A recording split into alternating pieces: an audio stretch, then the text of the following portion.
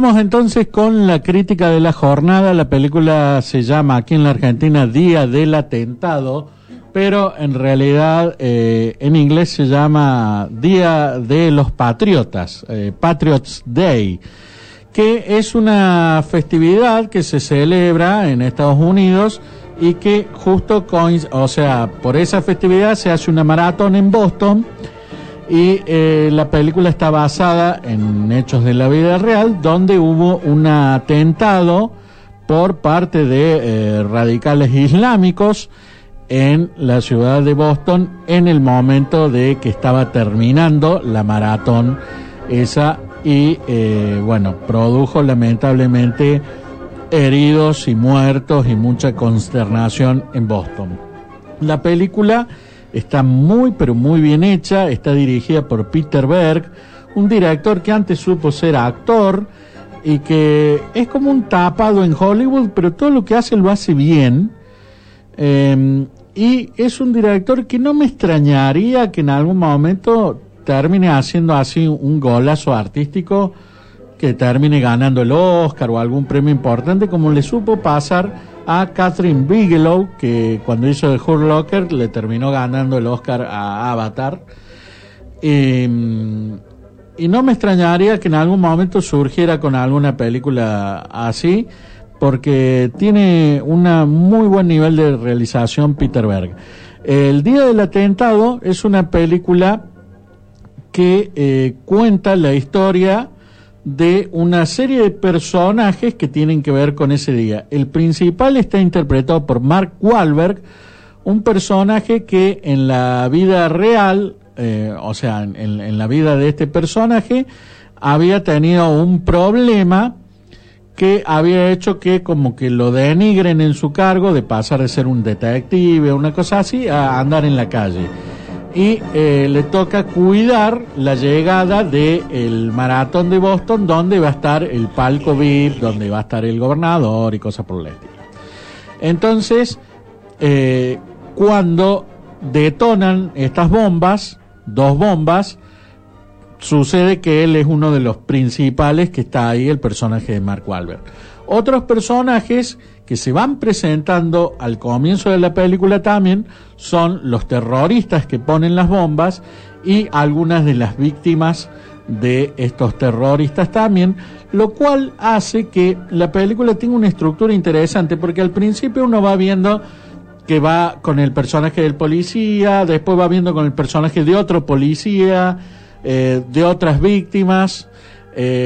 y uno no sabe bien qué rol van a tener esas personas en el conflicto en la película, pero hace una buena inversión el director al presentar los personajes, y eso hace que luego, cuando estos personajes entran en acción, no es un cualquiera al cual uno no le importa, sino que uno ya lo tenga internalizado el personaje y realmente le importa el destino de ese personaje, que aparte, cada uno de los personajes de la película fue o es una persona de la vida real. Entonces causa más impacto todavía. Una muy buena estructura por parte del director. La película es una película con suspenso real, porque hay muchas películas como si yo voy a ver Rápido y Furioso, no me voy a imaginar que lo van a matar a Toretto, y si lo tienen apuntando con un arma en la mitad de la película, aunque yo suponiendo que pensara que lo pueden matar, aún así voy a decir no lo van a matar en la mitad de la película. Entonces no tiene un suspenso real que uno dice, bueno, a ver qué va a pasar. Uno no se pone realmente nervioso en determinadas películas porque uno no confía que el director vaya a tener las agallas de matar al personaje o lo que fuera. En cambio, esto, como es basado en un hecho real y se nota y tiene una cuestión muy documental con imágenes que parecen tomadas de cámaras reales de seguridad y cosas por el estilo, le da esa sensación de que uno dice, yo no sé si este personaje va a sobrevivir o no, y tiene un suspenso real. Hay un tiroteo que es realmente extraordinario, es una secuencia realmente buenísima, donde uno no sabe quién va a morir, quién no, qué es lo que va a pasar. Y hay una cosa que me gustaría destacar muy especialmente de la película, es que muchas veces la violencia en las películas o en casos particulares está como, digamos, como que no es tan violenta, como que está estilizada, o como que en algunos casos cuando uno no coincide con alguna política puede justificar la violencia, lo cual es espantoso obviamente, como hubo gente que por ejemplo salió a festejar el atentado de las Torres Gemelas, algo absolutamente nefasto. Por más que uno esté en contra de los Estados Unidos o lo que fuera, el asesinato de gente inocente está mal, y realmente es nefasto cualquier persona que justifica o peor aún, que festeja ese tipo de hechos. Entonces, cuando muestra el atentado y muestra a la gente con las piernas cortadas, por ejemplo, porque pusieron la bomba en el piso o cosas por el estilo, lo muestra con esa violencia y esa crudeza, diciendo: no hay causa política que uno pueda tener que justifique semejante nivel de violencia y de inhumanidad frente a las otras personas, en su gran mayoría inocentes. Entonces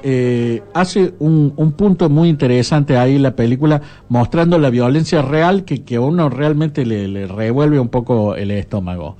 sin regodearse en eso, pero sí mostrándolo en toda su brutalidad. La película es muy fuerte en algunos aspectos y realmente funciona muy bien.